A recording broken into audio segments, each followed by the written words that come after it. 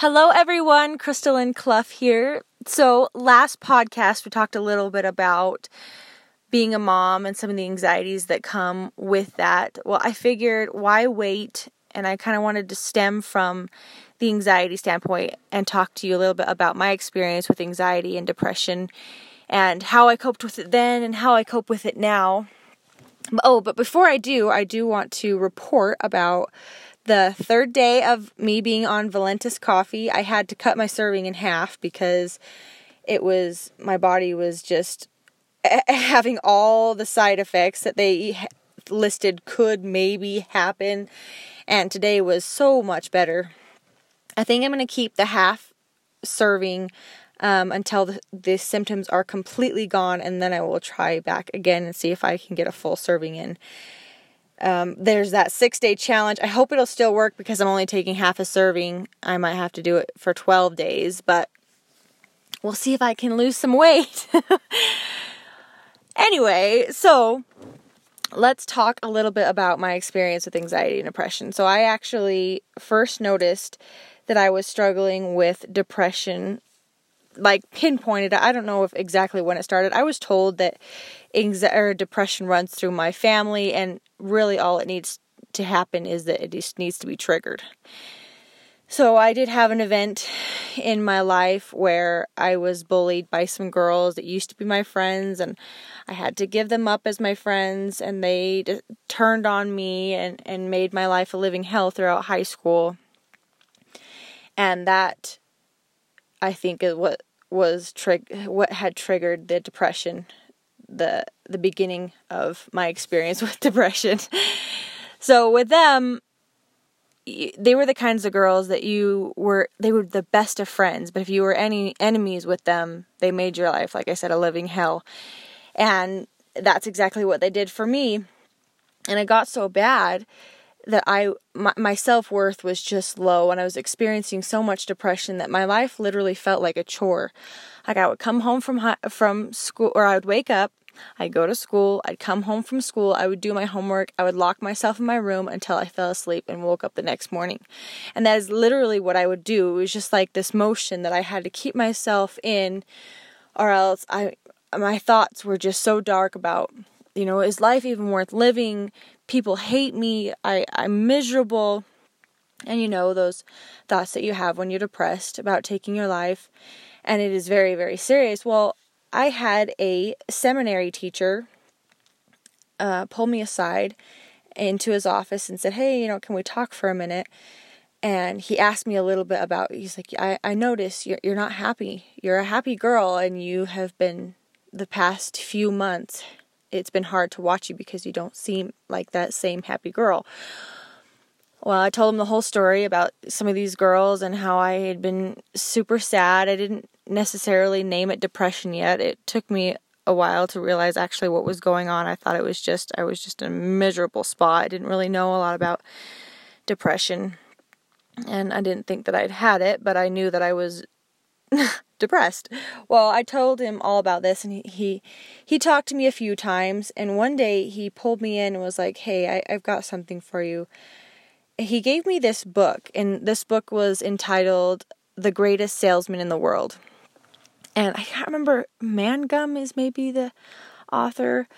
Anyway, it's in my big bookshelf. I'll have to put it in the show notes. So he gave me this book. Basically, it's about this man that wants to be extremely successful in his trade. And he meets this old man that's going to die. And this old man wants to give him these 10 scrolls to gain success. And what you do is when he gets the scrolls, you're supposed to read them. You're supposed to read each one in a row. The first one, so all of them, for 30 days, 3 times a day. In the morning, at lunch, and then in the evening. Well, so I did the first scroll, and then I got into the second scroll. And the second scroll was all about love. Not only loving everyone that passes you down the hall or that you see, but also loving yourself, forgiving people. There was a phrase that always stuck with me, even to this day. It's been 7-8 years, and it is that muscle can split a shield and even destroy life, but only the unseen power of love can open the hearts of men. And that scroll. I believe the reason why it worked so well was because it was affirmations, talking about how powerful love is and how to forgive. And then the next one was about how amazing you are, that you are a lion among sheep, and you are just, raising you up and telling you how great you are. Because when you're having depression, you are literally only thinking of negative thoughts most of the time, depending on how severe your depression is. Well, I did that faithfully, and it was almost like a hand had reached down and picked me up and pulled me out of that deep, dark place. Now, it didn't pull me completely out. I still, to this day, sometimes struggle with depression, but it's kind of about winning those little battles, It picked me up and pulled me out, and I actually was able to see a reason to live again. I wanted to do stuff. I wanted to be the kind of person that I wanted to be, rather than just being like, you know what, I'm just literally going through the motions. So that was one of the things that really, really helped me, and I would recommend to anyone. Another thing that happened was that I made another friend, and this friend actually was my soccer coach. There was one time when we were about to play against our school rivalry, and I had posted something on Facebook about these girls, because that's also when I was kind of in the middle of it. And I said something about the worst part is not wanting to forgive them for what they've done. No, it was not wanting to give them a chance. And she kind of thought I was talking about the soccer game, but she didn't know. So she messaged me on Facebook, and that was the beginning of a blossoming, amazing friendship that was just a game changer as well. If there was one thing that I could advise to people who are struggling with anxiety and depression, is to get somebody who is willing to do just about anything for you. And that's exactly what this woman was for me. I could talk to her at 2, 3 in the morning, and she would be there no matter what. And I could talk things out, and she could tell me where I sound insane, or where we can fix things, and then not only that, but she was a distraction to where I'm like, I have a best friend. We would talk about anything and laugh and have fun, and she would train me in soccer, and I just gained the greatest friendship, and that made the world of difference. So another thing that I learned, and that kind of had to do with her as well, as I learned to run. So off season, I needed something to do with myself, and I learned to love exercise, and so I started to run. And I guess my dad was a pretty good runner, but for me, I didn't mention there was one time that my mom tried to get me to go to therapy, and it was, I don't know what type of therapy this is called, but so she took me to this strange woman's house up north somewhere, and she dropped me off, was like, see ya, she's gonna help you, do what she says. Like, okay, I'm like 16 years old. So what she did was she had me sit down, and she put a chair across from me, and she's like, okay, this is the girls that have treated you like this. Tell them everything that you want to say. You tell them, and not only do you tell them, you yell it at them, you scream at them, you get mad, and I was like, no, thank you. Like, I don't want to yell at them. I don't want to yell at anybody. I don't want to yell at a chair. Maybe this sometimes helps for some people, but for me and my personality, like, I was almost more scared. And I really did try, because this lady knew a lot, and my mom was paying a lot, and I didn't want to make her feel bad, and so I really was trying, and I just started to bawl as I was doing it, and the lady was like almost getting mad at me, like, let it out, yell at this chair. I'm like, I don't want to. And by the time it was over, I was almost more traumatized from that event than I was before. Bringing all these things that I had put down in my past, now bringing it right back up to the surface. And oh my gosh, I was exhausted afterwards. And I'm like, I will never do therapy ever again. I don't know if it was the woman that just didn't do quite the right job, or if it's just that kind of therapy. Not for me. I will never do that again. So there was that. So I just learned that exercise was my big deal. That was what's going to push through me. And I love to run. I would plug in headphones with music that was obviously it was upbeat and it would want to make you move and you couldn't hear yourself breathe, but it also kind of had a message like, I can do this, I'm going to rise to the top or whatever, something I could run through, so that my run was kind of like a journey and I was just continually pushing through it, and I felt amazing. So I had that. The other thing that I had was I loved theater, and for me, I actually didn't do any acting until my freshman year, but for me, theater was so awesome because I was able to step into somebody else's shoes and I didn't have to be me for a little bit. That, and also reading books would also take me out of my world. But in theater, I actually had a good knack for it. I was actually pretty good, and not only the acting part, but the singing part, and I loved to sing. And so when I was able to just express myself freely and not have to always put up a show to impress people or whatever, and I could be whoever I wanted, I could make my character whoever I wanted, it was just like a place of freedom, and that released so much anxiety. When I would sing intense songs too, you could let it out that way too.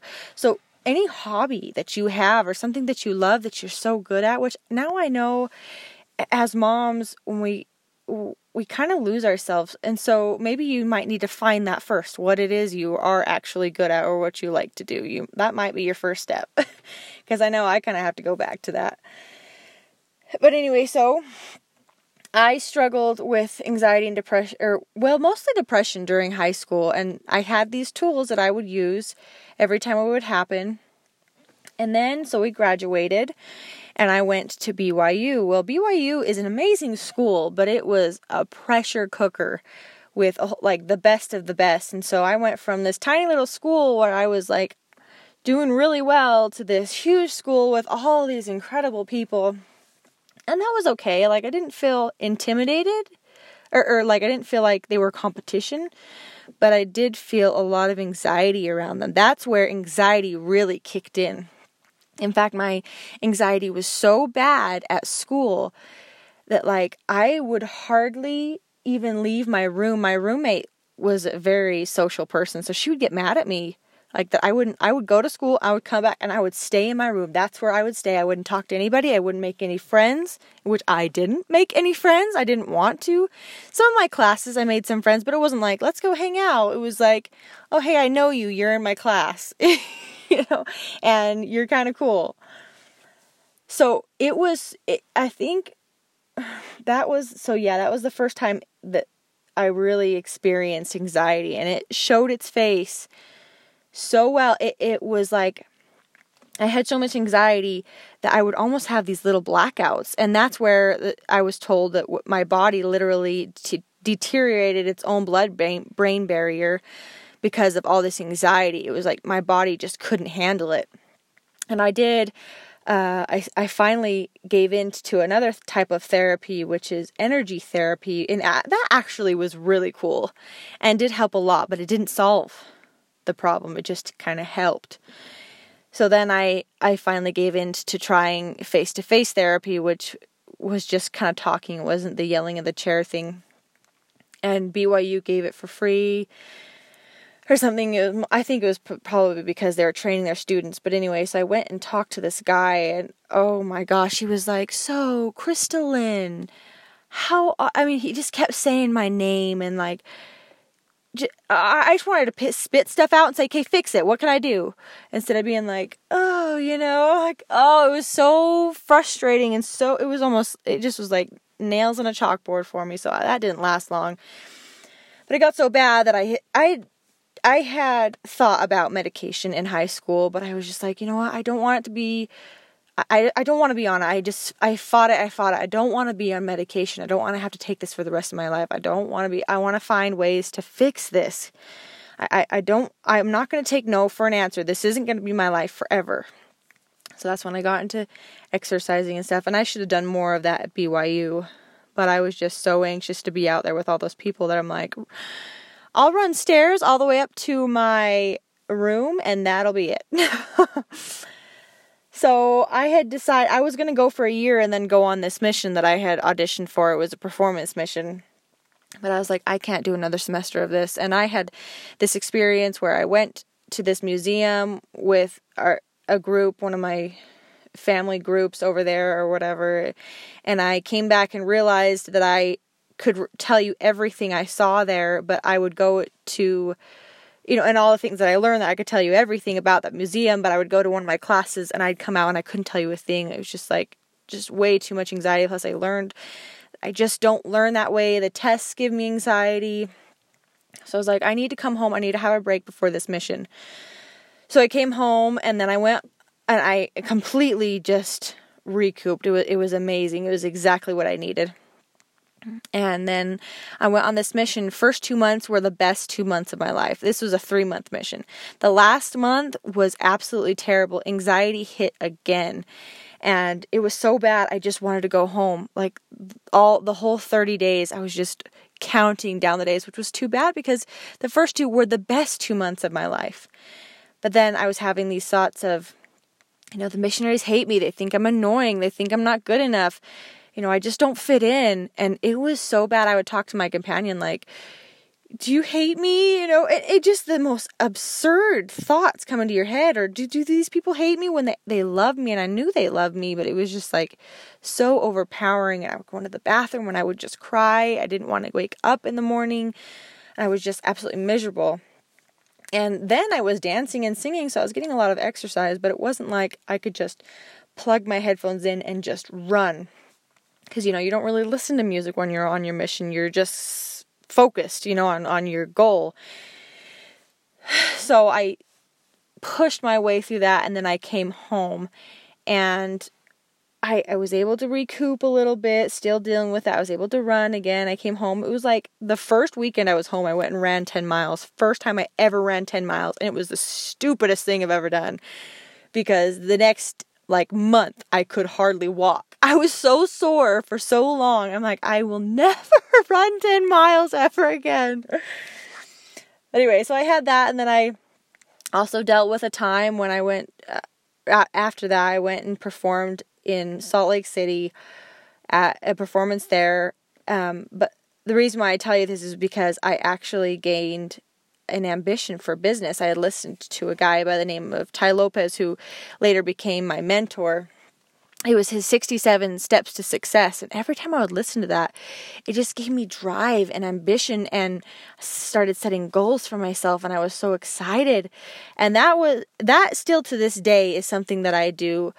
Now I listen to him still to this day. I also listen to podcasts, and a lot of the time when I go on my walks, which walking is also something I use for my anxiety big time, and I listen to these podcasts and they just motivate me. Sometimes when I'm going through some serious anxiety or depression, mostly not depression now, mostly anxiety, but the anxiety is mostly about dying, me dying, my fiance dying, or my daughter dying, or somebody that I know dying. And sometimes I listen to those podcasts and I'm like, we're all going to die. Why do we even listen to this? And why do we try to improve ourselves? The world's going to end tomorrow. Blah.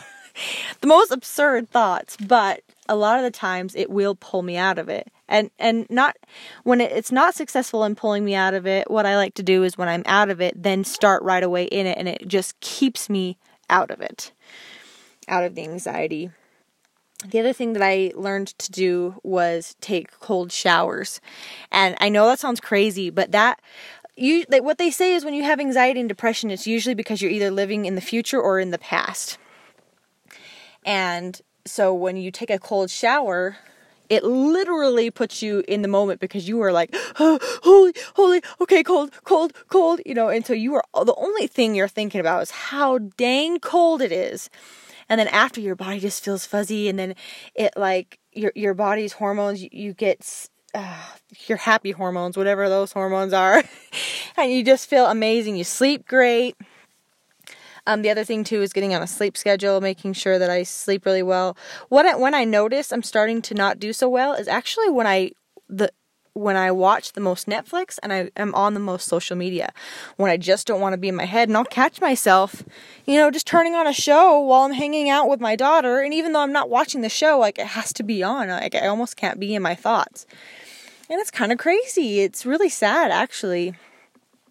So there's that. Also making love. I don't know, depending on how old you are, if you're married or if you're not, it is the most stress relieving anxiety relieving, depression relieving thing I have found for myself. I absolutely love it, which I'm also really in love with my fiance.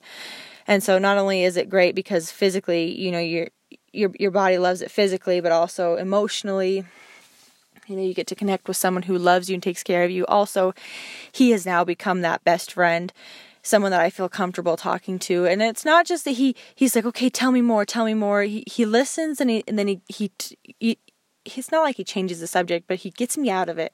Like, okay, I'm listening to you. I'm so sorry. Let's do something. Let's get you out of this mindset, because usually it's just a downward spiral. And for me, I'm the kind of person that's like, I already know all the answers. I just need you to listen, and I need you to just get me out of it. Take it away. And so we do that. We'll go on walks together. When I was in high school and then the few years after college, it was when it was the heaviest, and I did not want to, I told myself I would never live like this. This would not be what my life would be forever, and people would tell me, you're going to live with it forever. And I can't say that I have completely defeated it, but so during my pregnancy, I did have depression. I was on Netflix a lot. I was really careful with what I ate, and I already told you this.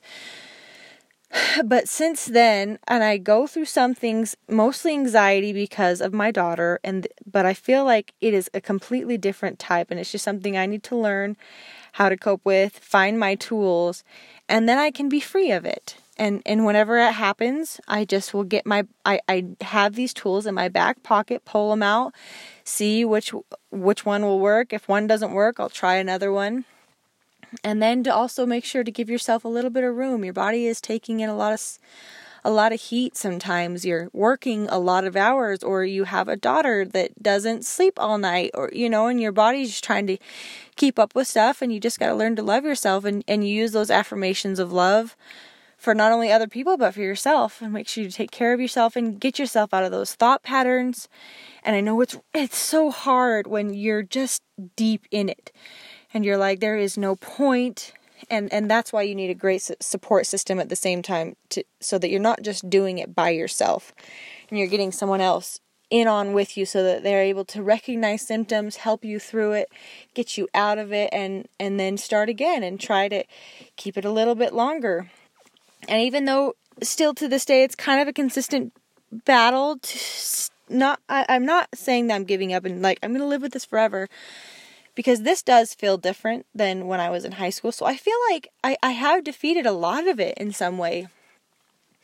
But I will take life as it comes, and I will remember these tricks and trades. No, you don't know what life is going to hand you. And so to have these in your back pocket and to remember how well they work and to actually use them, it's a great little tool belt. So anyway, I hope this podcast was helpful and that you were able to relate at least a little bit. Leave comments. I did when I competed for Miss Sanpete County, I actually did a platform on anxiety and depression. It was surprising how many people were struggling that came up and talked to me like, hey, can we talk? I need some help. I do know some. I'm no therapist, but I'd love to relate to you, know that we're all getting through this together. And it is just an honor to be able to share some of these stories with you. And I hope you guys have a great day, a great week, and maybe try that cold shower. I know it's really hard and it is so cold, but you'll be amazed how good you feel after. So maybe that's my little challenge for you, to go take a cold shower. Anyway, it's been great talking to you guys. I will leave you with this, and I hope you guys have a great day. Talk to you later.